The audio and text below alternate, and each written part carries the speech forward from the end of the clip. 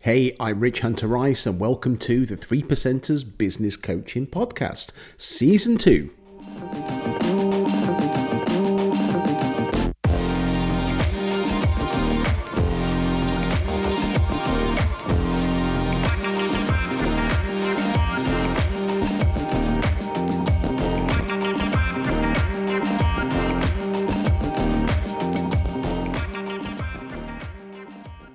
Hey, good morning. How are you? Hope you're having a great day. Hope you're having a great week. So, this is going to be a long episode. Really interesting conversation with Dr. Jamil. Such an interesting guy. And at the time that I interviewed him, I hadn't actually done my NLP practitioner. Those of you who've been following my journey know, absolutely love NLP. I've always had, well, it turns out I've been using NLP for a long, long time, but didn't actually know it. Now I've got a practitioner certificate, I understand so much more. And oh my God, talk about being hungry to learn. I am signed up for NLP Masters and kicking off next year, which is going to be an exciting journey. But this is where the brief for the 3%ers business coaching is always really, really brief. And I want people to be themselves. I want to be their authentic selves and get their message across.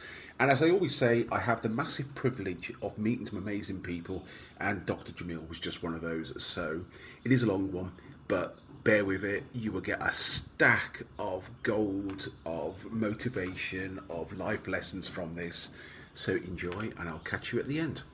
Good afternoon, well, actually, good morning for you. So, thank you so much for joining me on the 3%ers Business Coaching Podcast. So, Dr. Jamil, would you like to introduce yourself, explain who you are, explain what you do, and where you're located, please?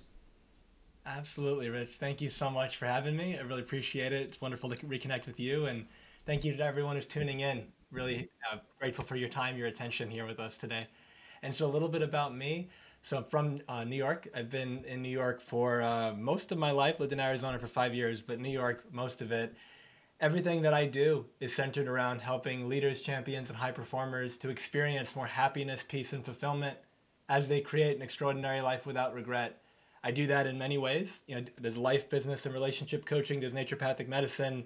There's energy healing, neurolinguistic programming, hypnotherapy, and the list goes on. And it's all about how can I be that, for me at least, I want to, in a way, be that one-stop shop that when I meet somebody, I can support them in whatever it is they've got going on, at least to some degree, to help them make their life better.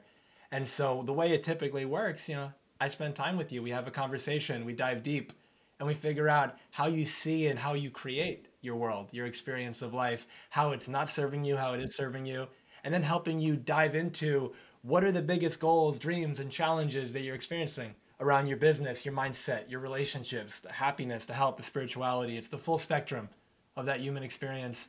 And we dive deep and we help you show up as the most powerful, competent, capable version of you, which I call the real you.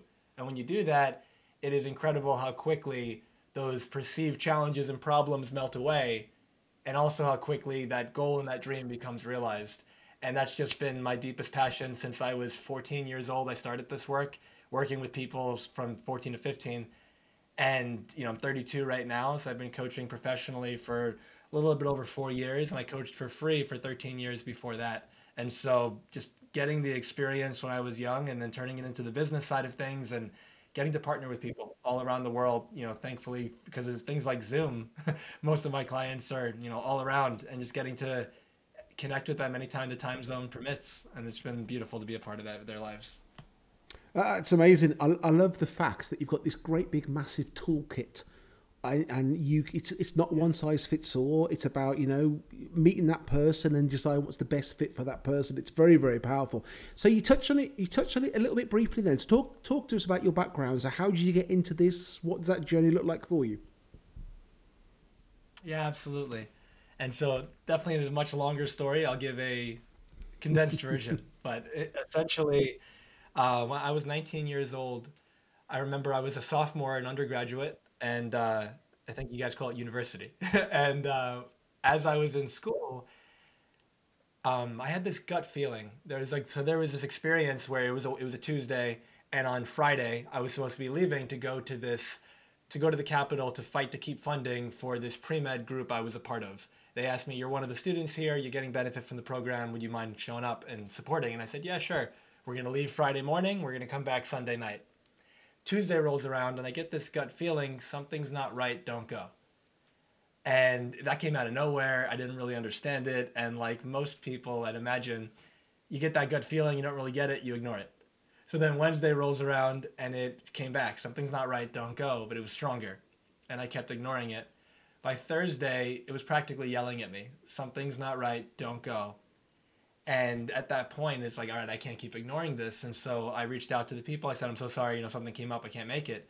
So then Friday rolls around, it's a regular day. Saturday, it's a regular day. And by that point, I'm starting to think, yeah, I guess I just missed this thing and didn't really have an excuse. And then Sunday morning changed my whole life. Sunday morning, I woke up and my father had a brain aneurysm shortly after I woke up. And for anyone who's not familiar with what that is, think of it like a blood vessel in the brain. Imagine it like a tube. It balloons out. If you're fortunate, you have one of the worst headaches of your life, you go to the hospital and hopefully they take care of you and you're okay. My father wasn't as fortunate and his aneurysm ruptured. And he was in a 4-hour brain surgery with a less than 5% survival chance. And we were told it was the worst aneurysm the neurosurgeon ever saw. And the thing was that he was in a locked room when he had that aneurysm, and I broke the door to get him out. And if I wasn't there, he would have died. And in those 4 hours, you can imagine it felt like 40 years just waiting for that to finish. And then when it finally did finish, we found out that he survived. Now, the doctor had mentioned that because it was the worst aneurysm he'd ever seen, and that survival chance was so low, that if he did survive, he'd probably be in a coma and never wake up. And I just remember walking into that room. He survives. It's already a miracle. He's in a coma, though. And we're told he's in this hypercritical state and he could die at any moment. And in that moment, I had these two experiences. One was this sense of helplessness. It felt like I was 19, he was 49. It felt like I walked into the room and based on what I'm being told by these doctors and nurses, I'm kind of waiting for him to die, that there's nothing I can do. And then the second aspect, which is the foundation of why I do what I do, was this profound sense of regret. And there was a sense of regret because I felt like I took my relationship with my dad for granted. It felt like I didn't really know him the way that I could have. It felt like at the time at 19, my priorities, I was a track athlete, so it was running, it was working out, it was being with my friends, it was video games and movies, and that's what I really loved. It wasn't, let me really get to know my dad man to man, soul to soul. Let me learn what this guy's all about. Let me take the lessons that I can get. It wasn't any of that because there was this thought, I've got 20, 30, 40, 50 more years with him. Like, why do I have to do that right now? And then there I was in that room thinking I really messed up. I blew it. I'm not going to have another opportunity. This is it. And I was really fortunate that he survived another 3 years before he did pass away.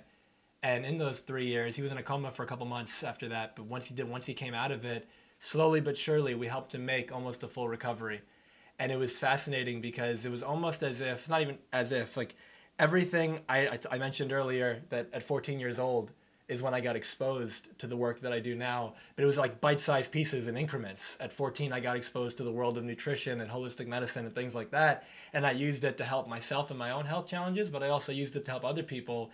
And it was this positive momentum because I was getting healthier, they were getting healthier, they were getting off their meds, losing weight, all these things.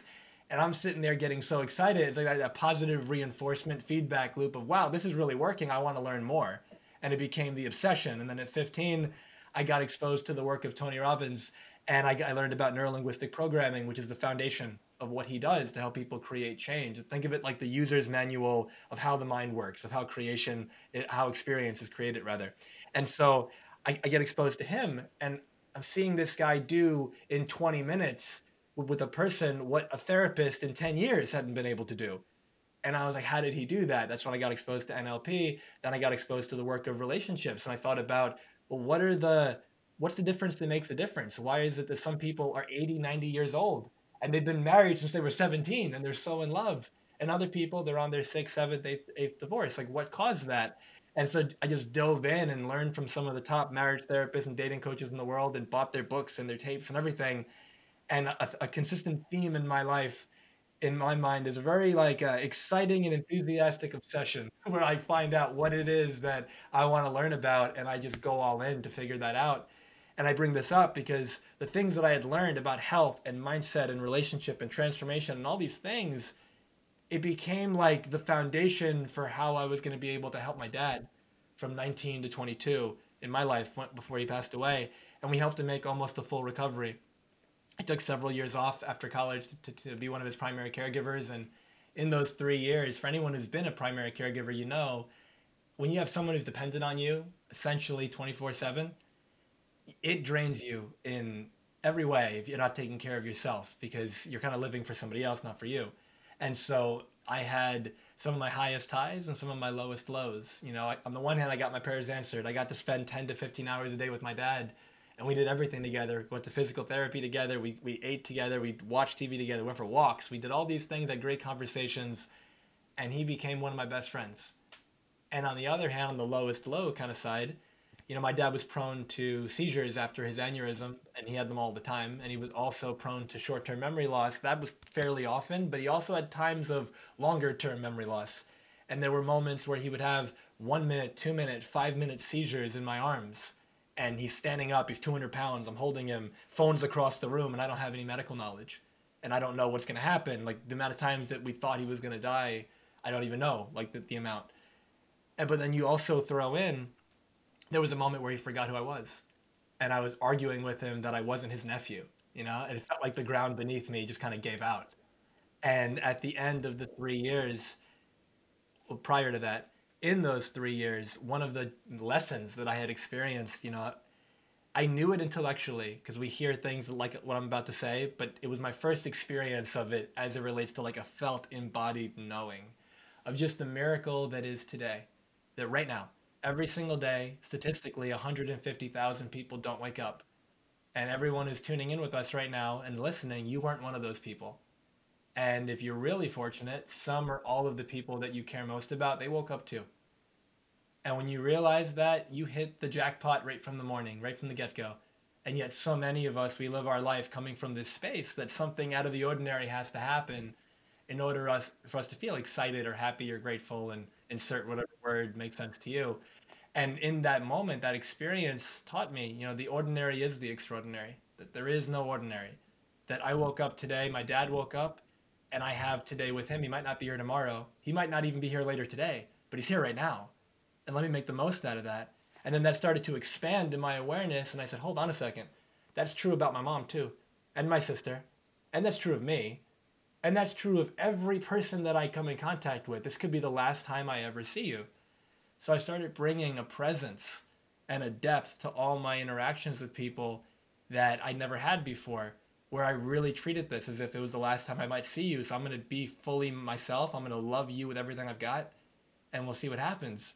And I remember one of my cousins gave me one of if not the best compliments I've ever received. And you know, I'm known for my hugs, and so she says to me, "Every I love your hugs. Every time you hug me, I feel like you're never going to see me again."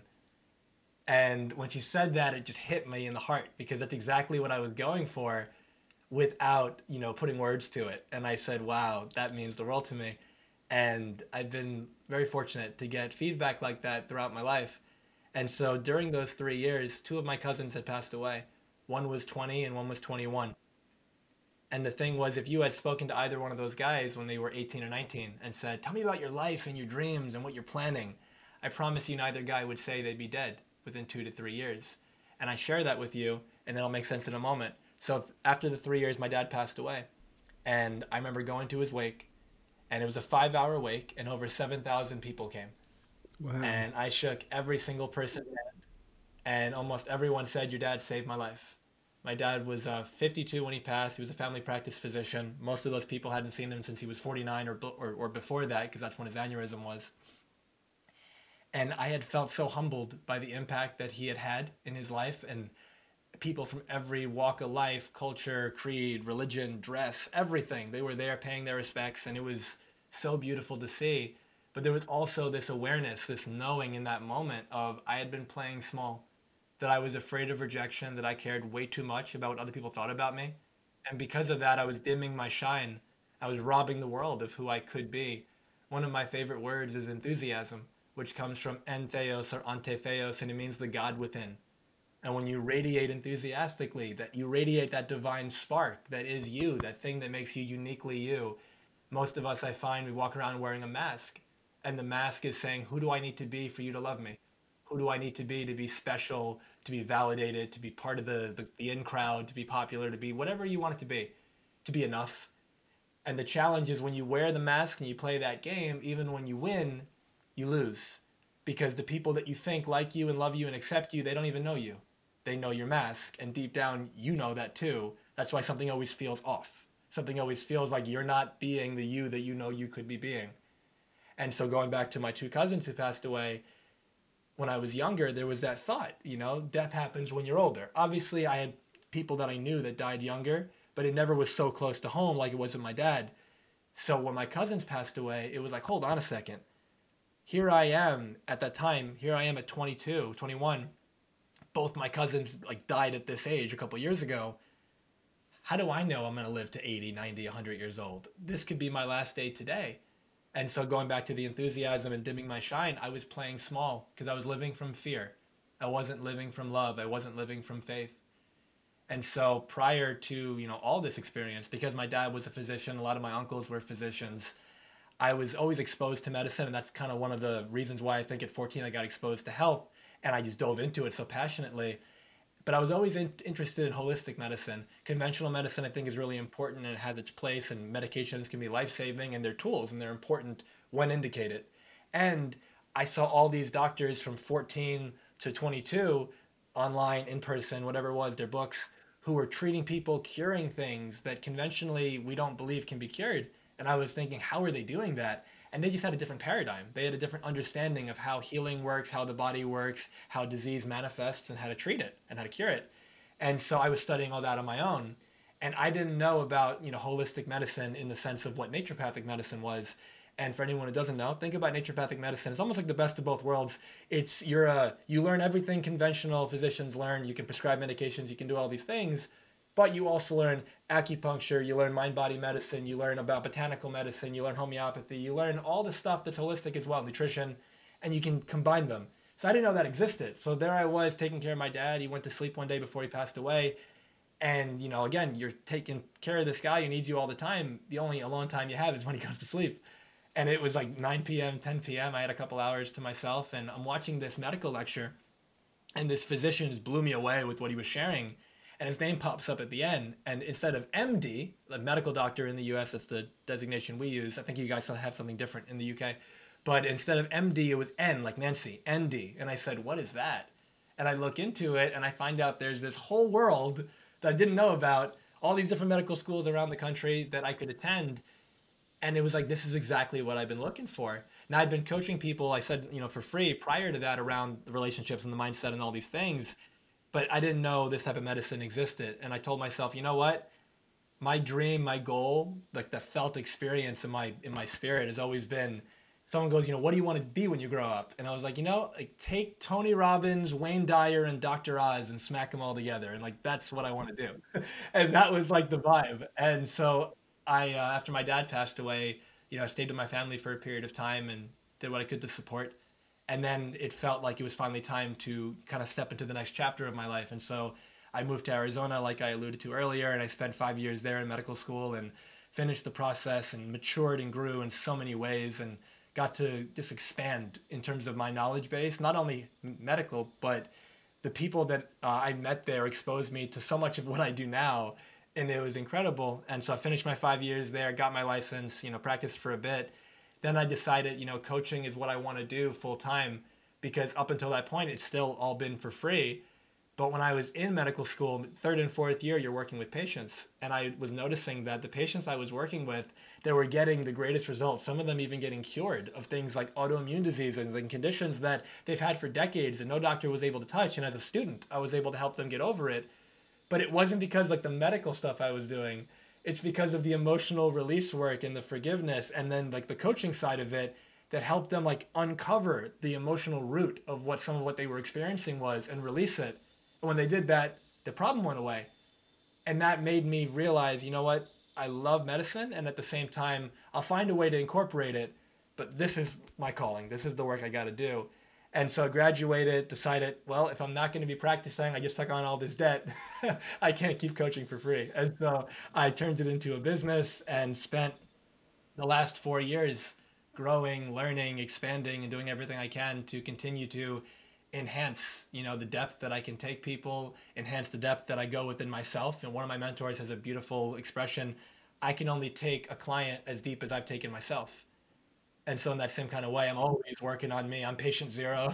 I'm client zero. I'm always working on myself. And, without exaggeration, I've put in 6 to 10 hours a day for the last 17 or 18 years. And so we're well beyond like 40, 50,000 hours. And so in that time period, I've just felt very fortunate, very blessed. And the most exciting thing in my world right now is just getting to partner with people, like one of my clients.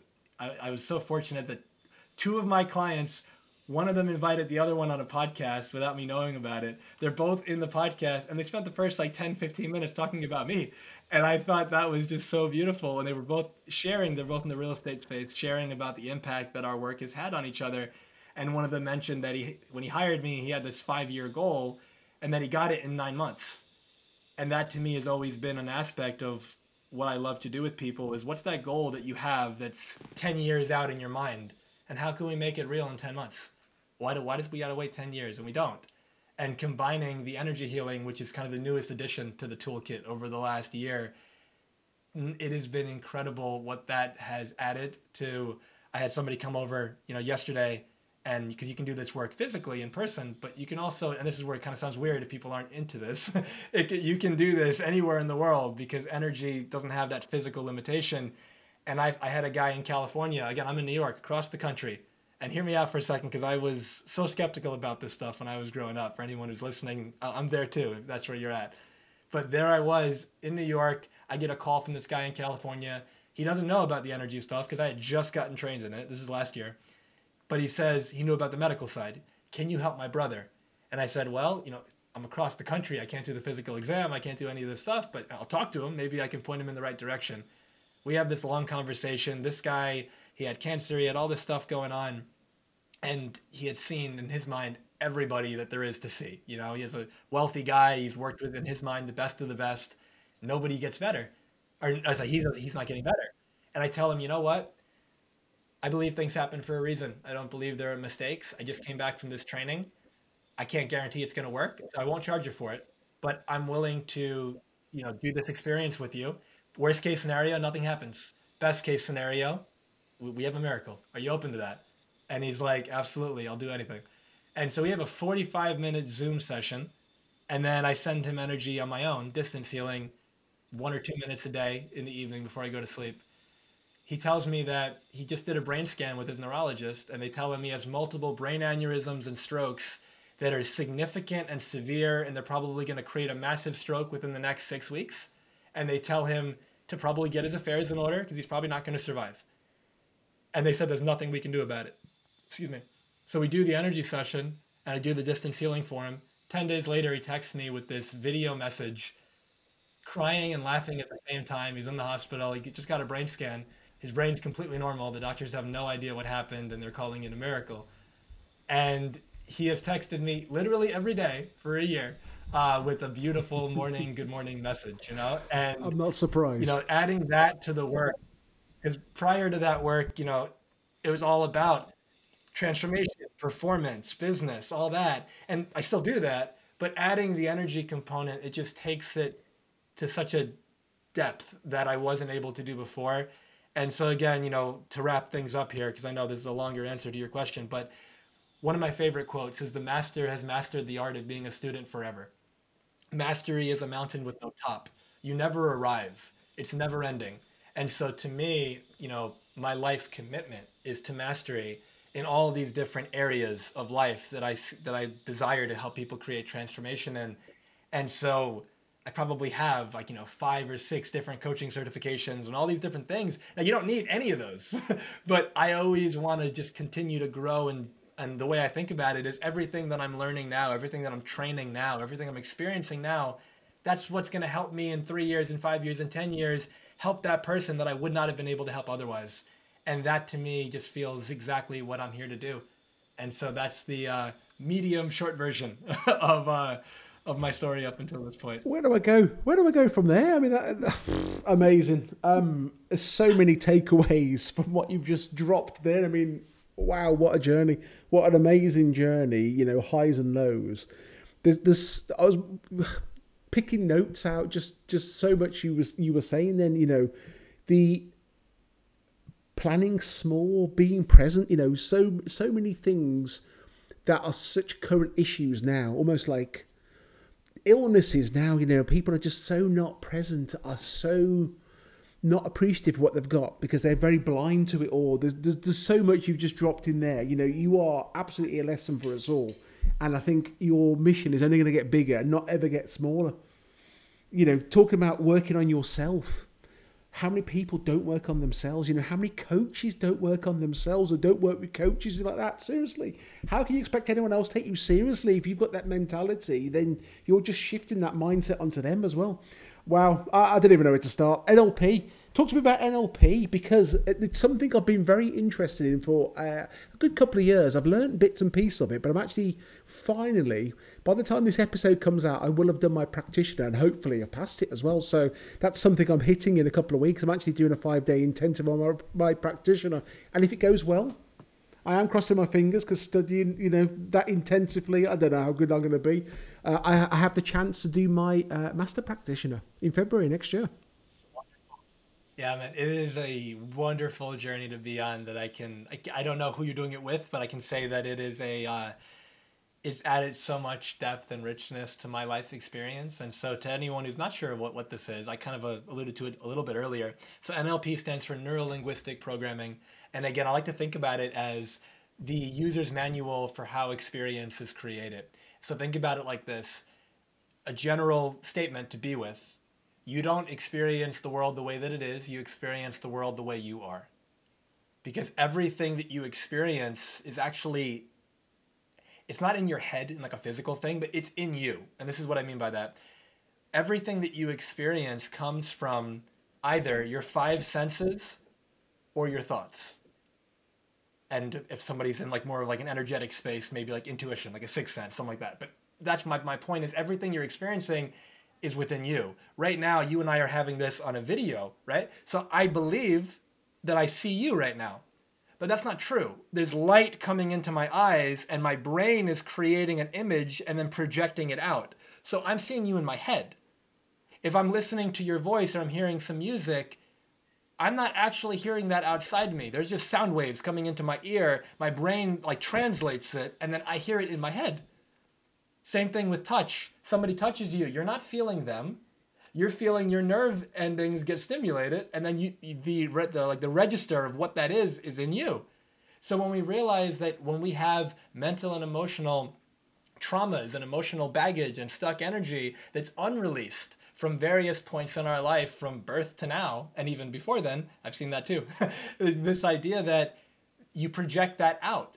People call it the shadow. In psychology, the shadow is the side of your personality, the side of you that you don't accept. You that's not me. And so you project it out. So when you look around, somebody might say, wow, the world's a really scary, horrible place. Somebody else says, wow, the world's a miracle and everything's beautiful. It's their external perception is based on what's going on the inside. And so with NLP, it's all about understanding how are you creating this experience for yourself, and then it's kind of turning it into it's almost like how a scientist would experiment, because NLP is based on a concept called modeling. And so modeling, the idea is, here's this person who's very successful, relationship, health, finances, in any area. And the idea is that, well, there's a strategy to what they're doing. There's certain actions they're taking and not taking. There's a way that they're thinking about it and not thinking about it. There's certain things they say and don't say. There's a way that they show up and hold their body, all that kind of stuff. And how they prepare and train and all that. And the idea is that, well, if I mimic that to the T, I'll create a similar result.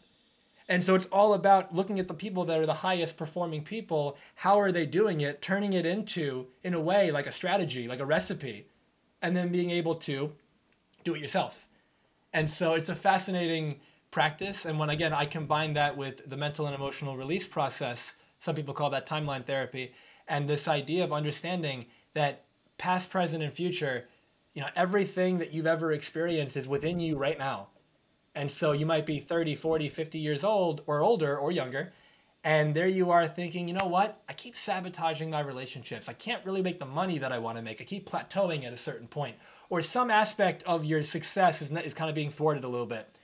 And then we do the emotional release work and you find out that, ever since you were 6, you've been carrying around this core wound of I'm not good enough.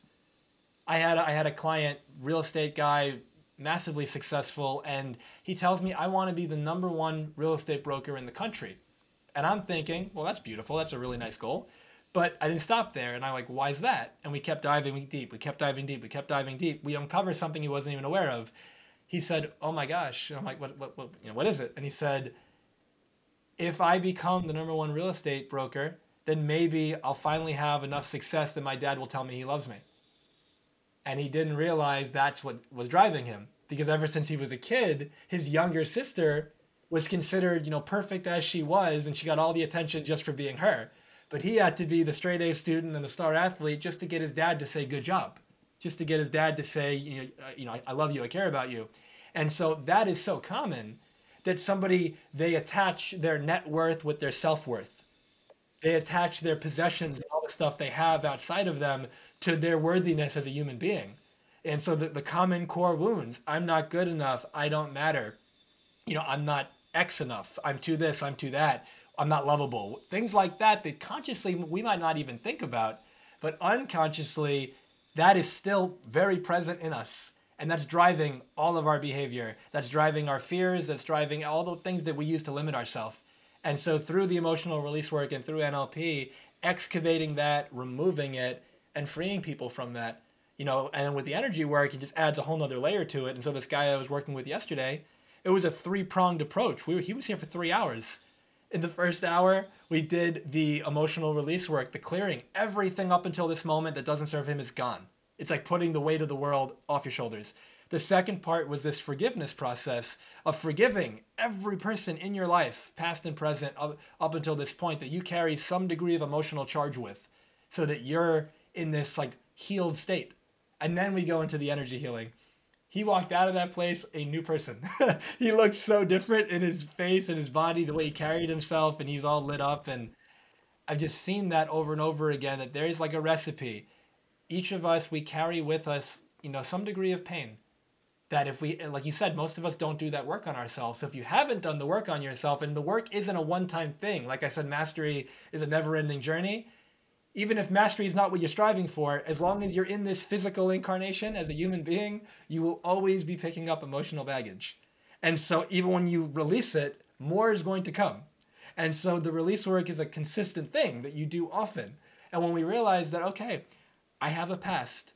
Maybe I've got grudges. I've got anger, sadness, fear, hurt, guilt, resentment, all these things that's in my unconscious that maybe is driving my emotional reality, how I feel. It's sabotaging the success that I could be creating.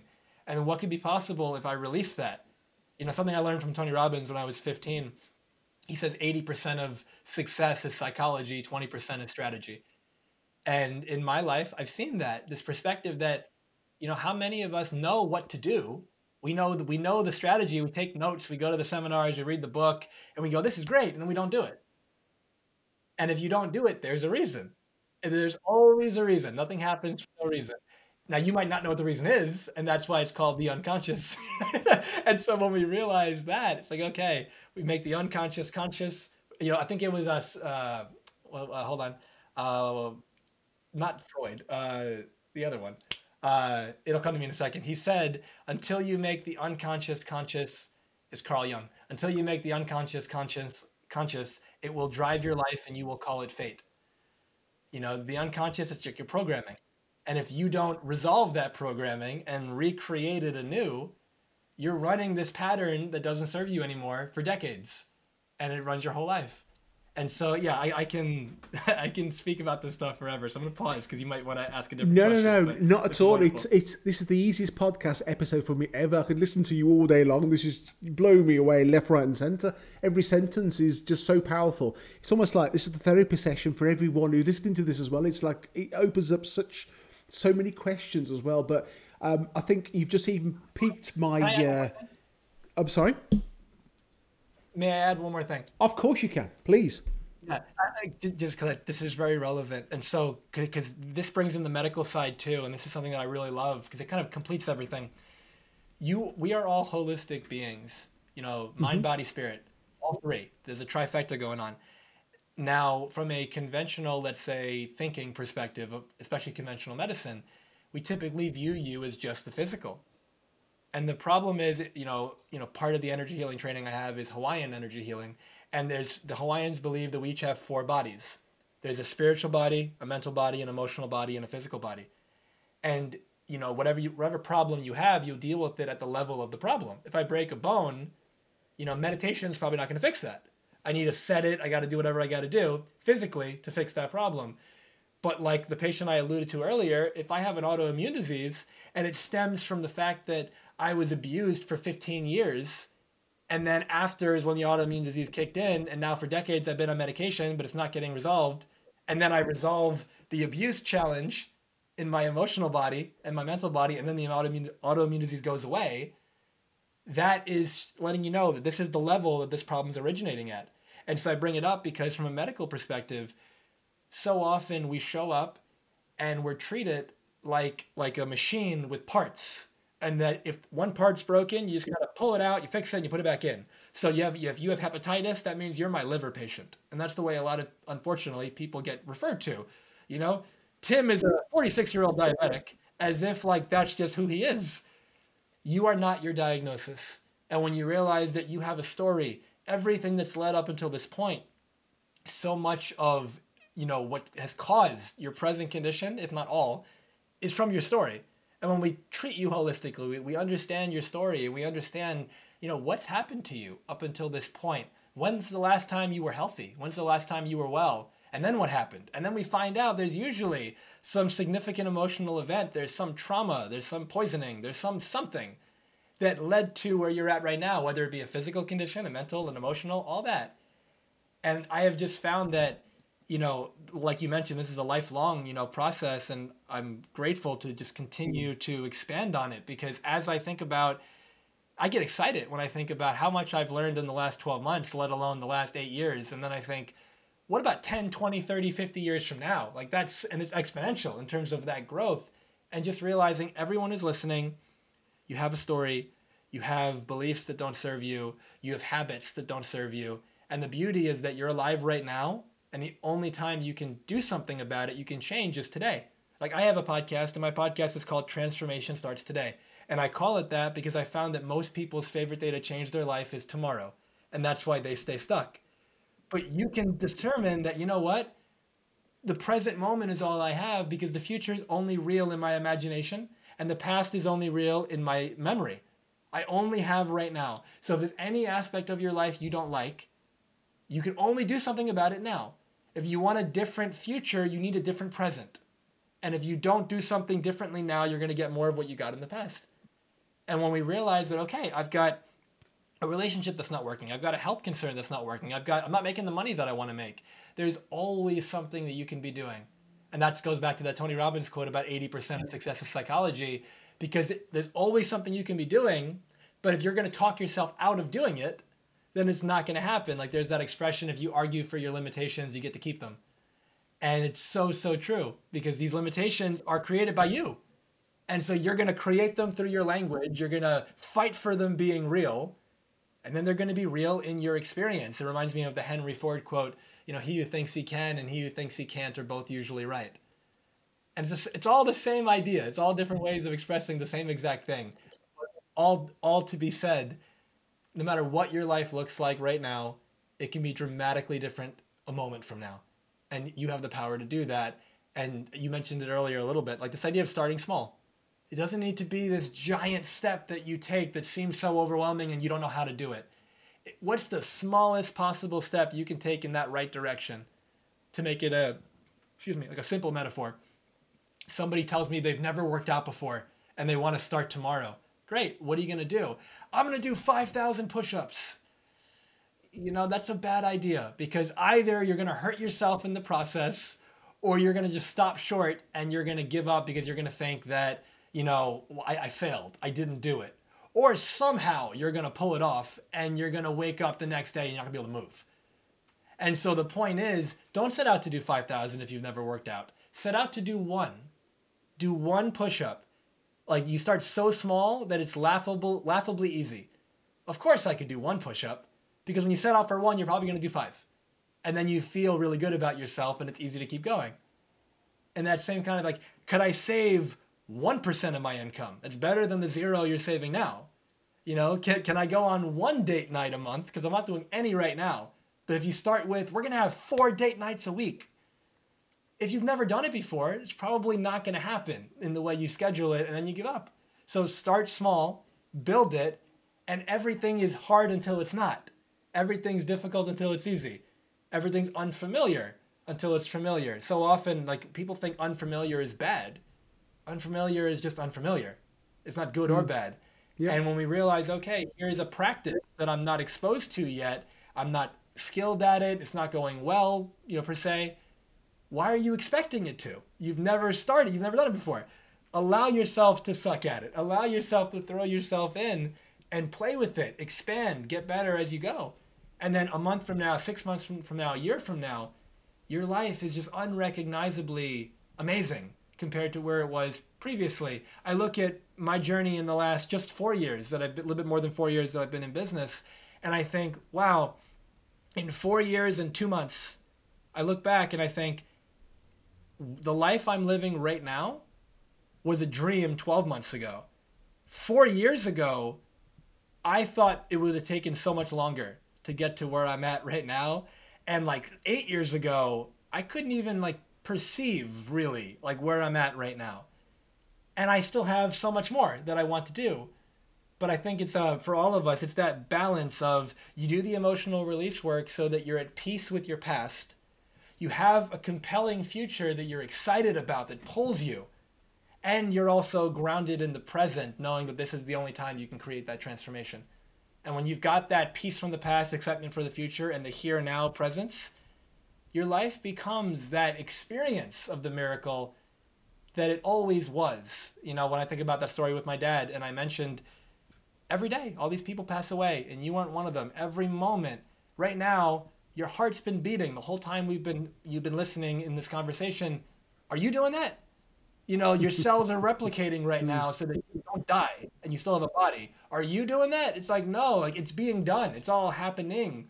All you got to do is live the life that you want to live. All you got to do is take action. And some people think of it as, well, easier said than done.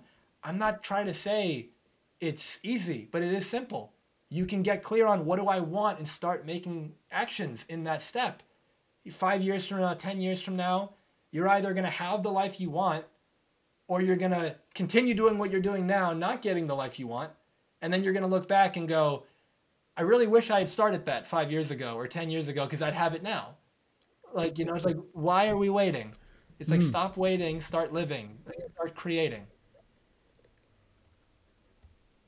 Absolutely, very, very powerful. Okay, we're gonna have to do this. We're gonna have to do this again and get you on again in the future. Not too far away to keep going, but let's keep going for now. So we've talked about a bit about your background. We talked about why you are where you are, and the amazing work you do, and the extent of the amazing work you do just blows me away. So, is there such a thing as an average day for you? And if there is, what's an average day look like for you?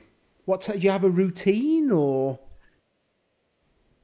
Yeah. I love the way you worded that. So I said earlier, the ordinary is extraordinary. Absolutely. And another way of applying that, you know, the average day to me is beautiful, but it might not sound like that exciting, right? Like the ordinary is the extraordinary. So it's all about, keep in mind, this is my thing, but in terms of like, this is my version of a day, but yours will look however you want it to look. But, I used to have a lot more structure. I used to, I learned from all these different mentors. You got to have the morning routine. You got to have all this stuff. And I had a robust morning routine. It went like from like 5 in the morning until noon. Like, it was like a Wow. 7-8 hour morning routine. And you're trying to keep that consistent. When it worked, it was great. But when it didn't work, I beat myself up for it. And so I was like, you know what? The things that I do every day, I wake up. One of the first things I think about when I wake up is thank you. I wake up and I'm already feeling, I woke up today. If I get to see family, I get to really spend time with them. I'm very grateful for that. I look at my calendar for the day and I see, which clients do I have the privilege of serving today? And if no one's on the calendar, who else can I serve today? What piece of content can I put out? What podcast can I record? excuse me, if I work out 4 to 6 days a week, and so if I'm thinking about, is today a day where I'm gonna go to the gym? Is today a day where I'm gonna rock climb? If it is, I get excited for that.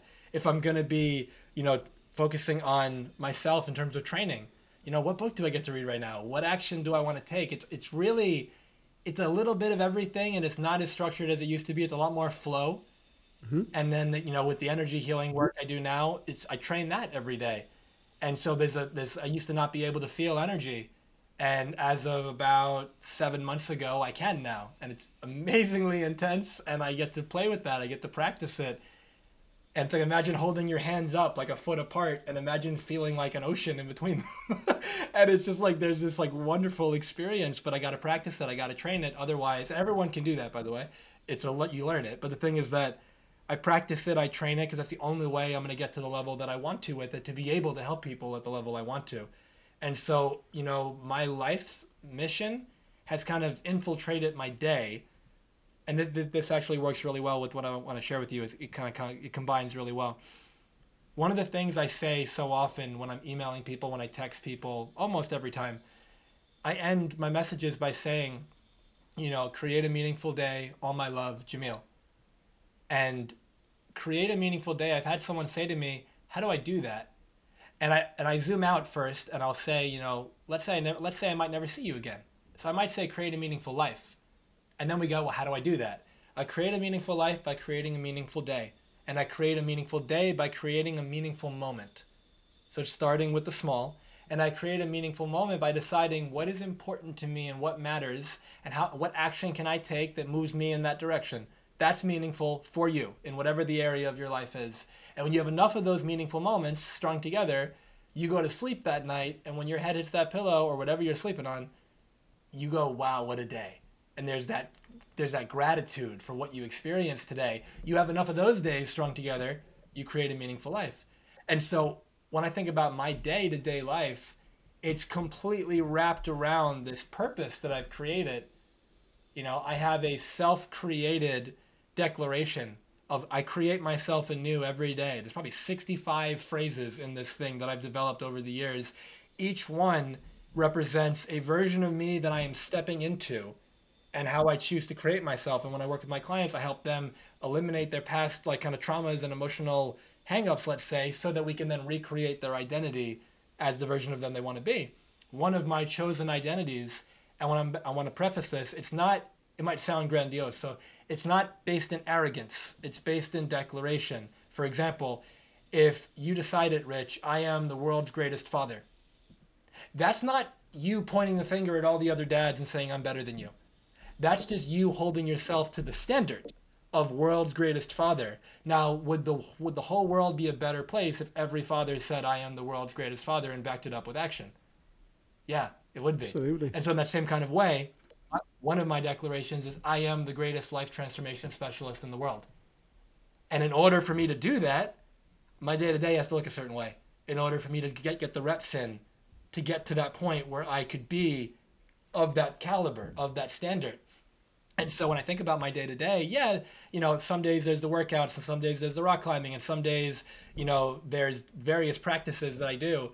But in general, every day I create myself anew. Every day I practice and train the coaching side, the NLP side, the energy healing side. Every day I'm thinking about, how can I give back? How can I serve? How can I contribute? And that's basically my life. And then I think, I've had friends over the years tell me, what do you do for fun? And for the longest time, it's like everything I just said, it's like, it's like that to me is fun. And at the same time, I love to sing. And so I sing when I sing as often as I'm able to, and that's fun. I love to dance. I love playing music. I love hanging out with my friends and doing things like that. But my work and my play are so close together that they blend very well. And so that my day-to-day is different all the time, but those are kind of the consistencies. The perfect answer, as always. I think if your work and pleasure is completely separate, then it's never going to work. That's how you get the most out of life, by having them, enjoying what you're doing, and that's where your pleasure comes from. I mean, absolutely. Okay, so if you could go all the way back to your 18-year-old self and give yourself one bit of advice, what would that look like? Be you. And what I mean by that, because it's funny, it should be self-explanatory, but but for most of the time we need more context. And so the thing is, I believe it's an interesting kind of, the word that's coming up is paradox. May or may not have actually applied to what I want to say, but let's play with it. Be yourself should be the easiest thing to do in the world. Nothing's required. Just be you. But so many of us, we have this, like, it's like the onion metaphor. We have so many layers built up why we believe we can't be ourselves, why we believe people won't accept us for us, why we believe we're not good enough, why we believe the real me won't cut it, or if you see the real me, you wouldn't like the real me. All that stuff, that's going to create that life of regret. That's going to create, that is what's creating that feeling that you may have as you're listening, all the listeners who are tuning in. There might be this feeling. It's like a quiet whisper, or it's screaming at you, one of the two, or anywhere in between, of something's not right. Why are you still doing this? Why are we still here? Like, we're not happy. You know this. It's like there's that voice within us. Like when you look in the mirror, what do you feel? What do you see? Do you see a version of you that you look back at, and in your mind you hear a voice like, what the hell happened to you?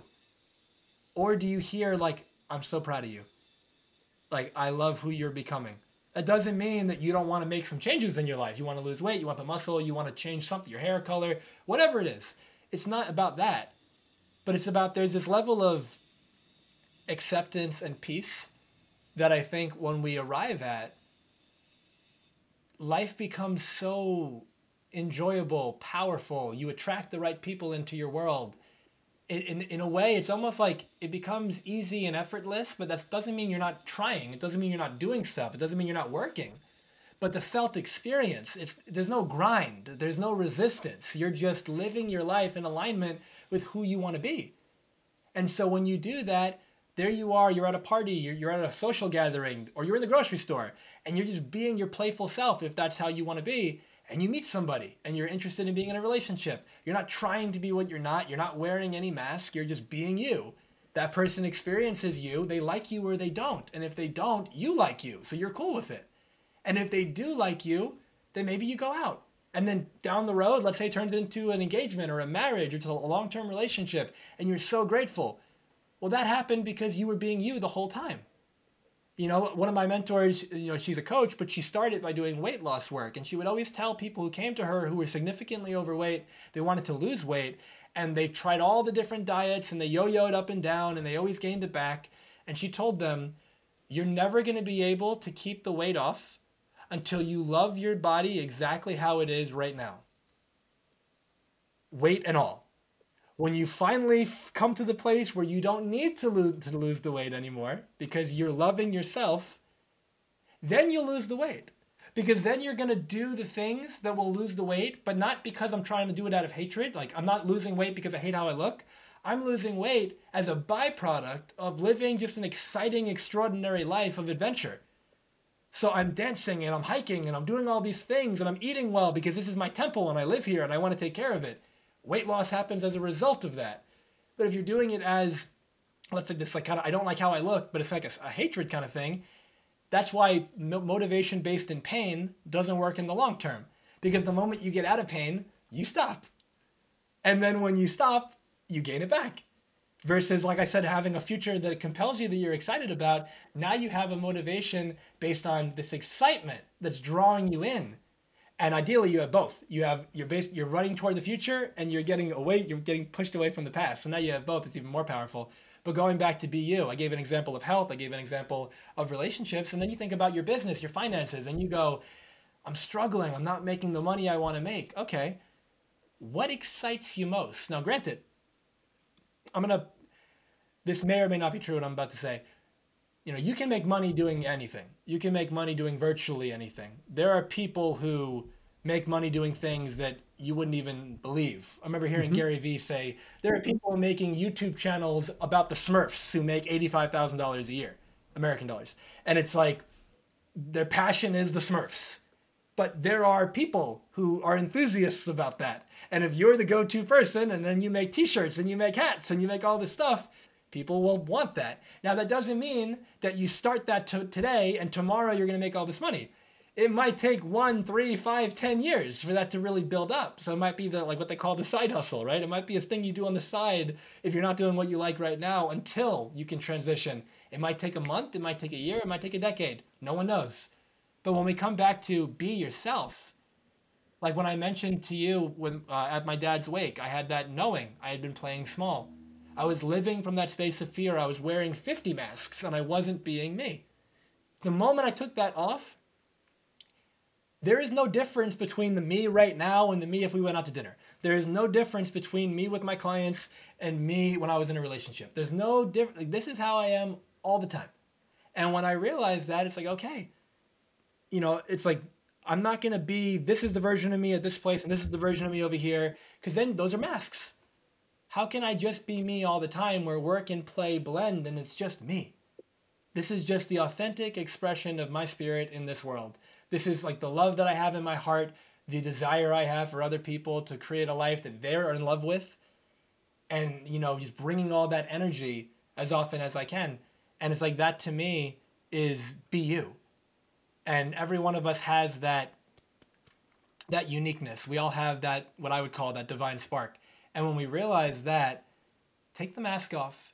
It might be unfamiliar, not a bad thing. It might be fearful, but a fearful experience. But think about it like this. Courage requires fear to be present. Because courage means you're afraid, but you do it anyway. And why do you do it anyway? You do it anyway because there's something more important on the other side of that fear. And so, whatever age you are who's tuning into this, if you know that at some level you're not being the you that you believe you should be being, the not taking the action, the living in that fearful state, means you're going to get more of that and it may even get worse. But having courage means, you know what? Yeah, taking that mask off might be scary. But what's on the other side of that is the rest of my life, the freedom to just be me, the freedom in all areas of my life to serve and contribute to people from a business perspective or philanthropic perspective. This is the way I want to serve the world, from a relationship perspective, from a health perspective, all these things. That to me is the most simple advice that I'd ever received. Be yourself. There's an expression, it was on the, what was it? It was in ancient Greece, was it the Temple Oracle of Delphi? That was it. And she said, know thyself. And then the second side of know thyself is be thyself, which is be you. So it's know who you are, be who you are, and surround yourself with the people that you want to surround yourself with, and serve and contribute in the ways that you want to serve and contribute. And what you'll notice, your experience of life gets so much better. But then when somebody says to you, who they see you so happy and enthusiastic, and they go, like, how do I have a life like that? What do you do? It's like confusing almost. It's so simple, you don't know how to answer. It's just like, I don't know, like, I'm just being me. And when we hear that, it's like, I can do that? Like, yeah, you can do that. It's okay. And again, doesn't mean there's not consequences. There are people in your life that you have trained to treat you a certain way for decades maybe. And all of a sudden you take the mask off and you start acting differently. They may not like that because they put you in a box and you're not in that box anymore. And you might need to change a career. You might need to move. You might have a friends group that's not going to serve you anymore because they were in alignment with the old you, not with the new you that you want to step into. So there's going to be transition. There's going to be change. There's going to be sacrifices maybe in order to build up and get to something else. But again, the time's going to pass anyway. If I ask everyone listening, how old are you? They'll give me a number. And then I'll say, how much time do you have left? And the answer is the same for everybody. I don't know. And when we realize that the answer is I don't know, then we come from a space of, okay, so if I don't know, it brings up a Steve Jobs quote in my mind. If you live every day of your life as if it was the last, one day you will surely be right. And when you come from that space of thinking, I don't know how much time I have left, but I know I'm alive right now, and I know that I don't like what I'm doing. So then it's like, well, why are you doing it? And then somebody's going to say, well, and they come up with their reason. I have a family, I have kids, I need money. Very true. There's the practical component. I'm not saying quit your job right now and go live your dreams. But I am saying that there is going to be a sacrifice that's going to be made. When you get home and you've got 2 hours, 3 hours, 30 minutes, 5 hours, whatever period of time that you have, are you putting that into just watching TV or whatever you're doing? Or are you putting that into building the next chapter of your life? It's like there's always going to be a sacrifice that's going to be made. You're either going to sacrifice the time and the energy to do what you got to do to build what you want to have, or you're going to sacrifice your dream. Like those are the only options. And when we realize that, it's like, okay, how do I want to handle this?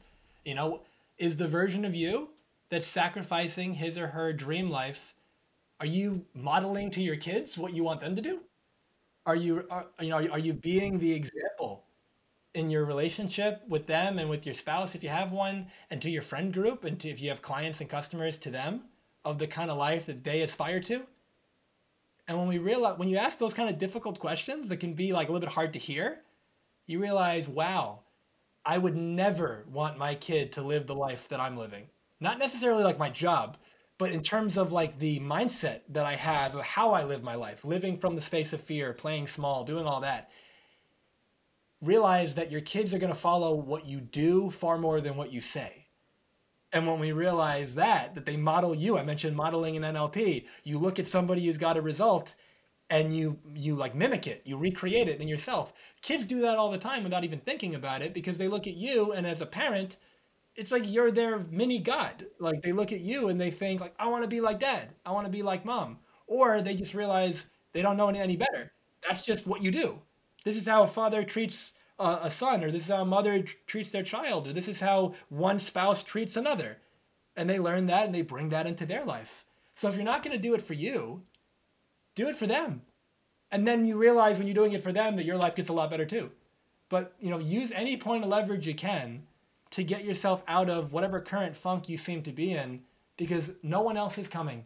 No one's going to save you. Only you can save you. If somebody hires me to work with them, yeah, I can do the emotional release work with them, and I can do some energy work with them, and we can do all this stuff and come up with the great strategies. But if you don't implement, if you don't change your habits, if you don't actually incorporate what we do, your life isn't going to change at all. And so really, again, nobody's coming to save you. So when you read that next book and you go to that next seminar, or you do whatever it is you're doing, why are you doing it? What's the intention? Is it, I'm going to get this, take some notes, and apply the hell out of it and make my life completely different in the next 6 months? Or is it, I took some great notes and then it goes on the shelf with all my other stuff, and then I never touch it again? And then you wonder why it's been 5, 10, 15 years of personal development on your journey, and your bookshelf is developed, you haven't. And then you realize like nothing's changing. Life doesn't Absolutely. change unless we do. And so I started our conversation by saying, from the NLP perspective, you don't experience life the way that it is, you experience it the way you are.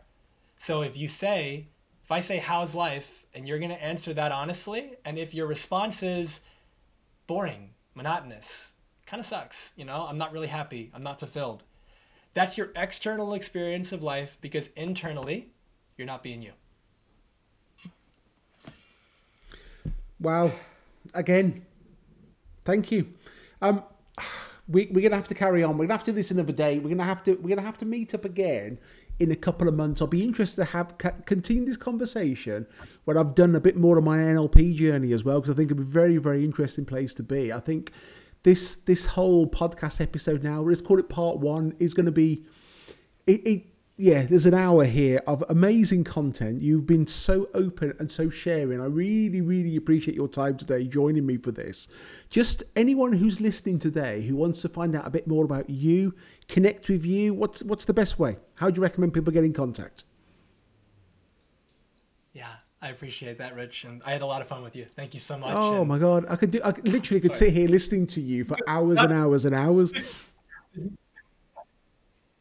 This big spider just like came down on my face. Oh, I'm I just like, didn't see it yet, but yeah, I'm losing the light here as well. But keep going, it's good. So yeah, how do people? yeah. And I hope it's so, not a dangerous spider, but keep going. So what's the best way of people connecting with you?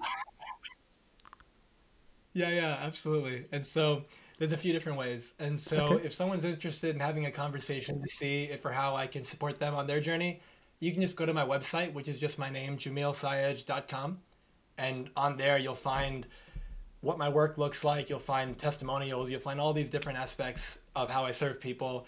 If you're looking for content, I mentioned I have a podcast. Transformation starts today. It's on YouTube. It's on Apple, Spotify, all the different podcast streaming services that I'm aware of. Cool. And I started that back in March, and so we're at episode 20. Episode 23, I believe, comes out tomorrow. Every Tuesday, a new one comes out, and the guests have been phenomenal. Excuse me. The people that have been tuning in have told me this podcast is really changing the way they see life, and definitely implore everybody, check it out. And then I've been making content on Instagram and Facebook for since 2015, and so 8 years, 7 years, something like that. And so there's about 800, 900 pieces of videos, blogs, all this stuff. And on Instagram, it's just at Dr. Jamil Sayegh, DR, and then my name. And then it's JamilSayegh. And then on Facebook, it's just my name, Jamil Sayegh. And all the content's there. Again, if you want to get in touch personally, you can go to my website and book a call there. And I definitely look forward to that. Like I mentioned, our life changes when we do.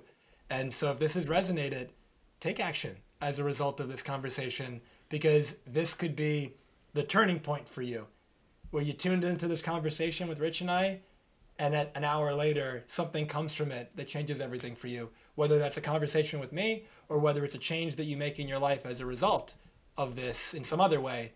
That's going to be wonderful.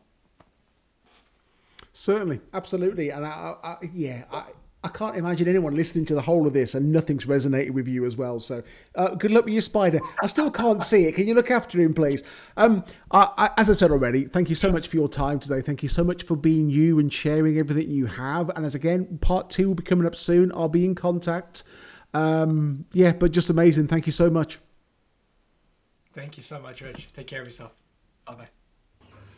So yeah, as I said to you, what an amazing journey. It's a long one, but my God, there's some value there. It's the first time I've listened to it now since it's been edited. I'm just doing the final check, and Dr. Jamil is amazing, and I highly recommend anyone. You just reach out to him and have that conversation. Go and check out, give him some support and love on his channels as well, and just show him, his worth. Because, my God, what an amazing journey! Some of the takeaways I've made notes on. I can only take a client as deep as I've gone myself. I say this all the time. There's so much bullshit in coaching out there, and people, if you are not going to work on yourself, how the hell do you expect anyone else to listen to you and take you seriously? You're not credible. So that lifelong journey, the next quote I took away was always working on myself. Absolutely. And then the one it hit me hard. Mastery is a mountain with no top. So you just visualize that climbing that mountain is your life's journey, your learning quest, and there is no top. You are never going to get to the top of that mountain. It's just the metaphor for life itself. Life, it's all about the journey. It's not about the destination. And the sooner we learn that, there is some massive clarity that comes. And then the final one was most people's favorite day to make that change is tomorrow. Oh my God, how true is that? How many times have you put that thing off because you're going to do, tomorrow's a better day. Today, I'm okay today. I'll make that change tomorrow. And do you know what happens? You bullshit yourself and it never actually happens. Nothing changes life unless you do. Again, I could sit talking all day long about this and just the values that was there. And it feels like it was too short. So I shall be reaching out to you, Dr. Jamil. We need that second episode booked in. Let's get the new year sorted, and we need to continue the conversation. But amazing. What can I say? Amazing. There we are. That wraps it up. You can tell the tone of my voice, I'm blown away from that, and I think now I've done the NLP stuff, it hits me even harder as well, but that was just superb, literally one of my favourite episodes. So that is season 2, episode 14, draws to a close. Guys, I hope you send Jamil some love, Dr. Jamil some love. If you like this podcast episode, leave me a review, they're always very, very useful. Share it. You'll see on social media the 3%ers Business Coaching Podcast. Let's get this in front of as many people as we can. Our listener numbers are growing nicely. It's getting to the sort of place I never ever expected or dreamt it would get to, which I am, totally humbled and appreciative of you all. But let's get it sharing out there and let's get in front of more people. And also, If you have a desire to appear on the podcast in 23, now's the time. Reach out to me. Hit the show notes. All my details are in there. Have an amazing day, and I'll catch you soon. Thanks for joining me for this latest episode of the 3%ers Business Coaching Podcast, and we hope you enjoyed it. So if you've got any feedback, you want any further information, or you know some amazing people we need to be talking to, please get in contact. Simply drop us an email to info@minervagrowth.co.uk. Have an amazing day.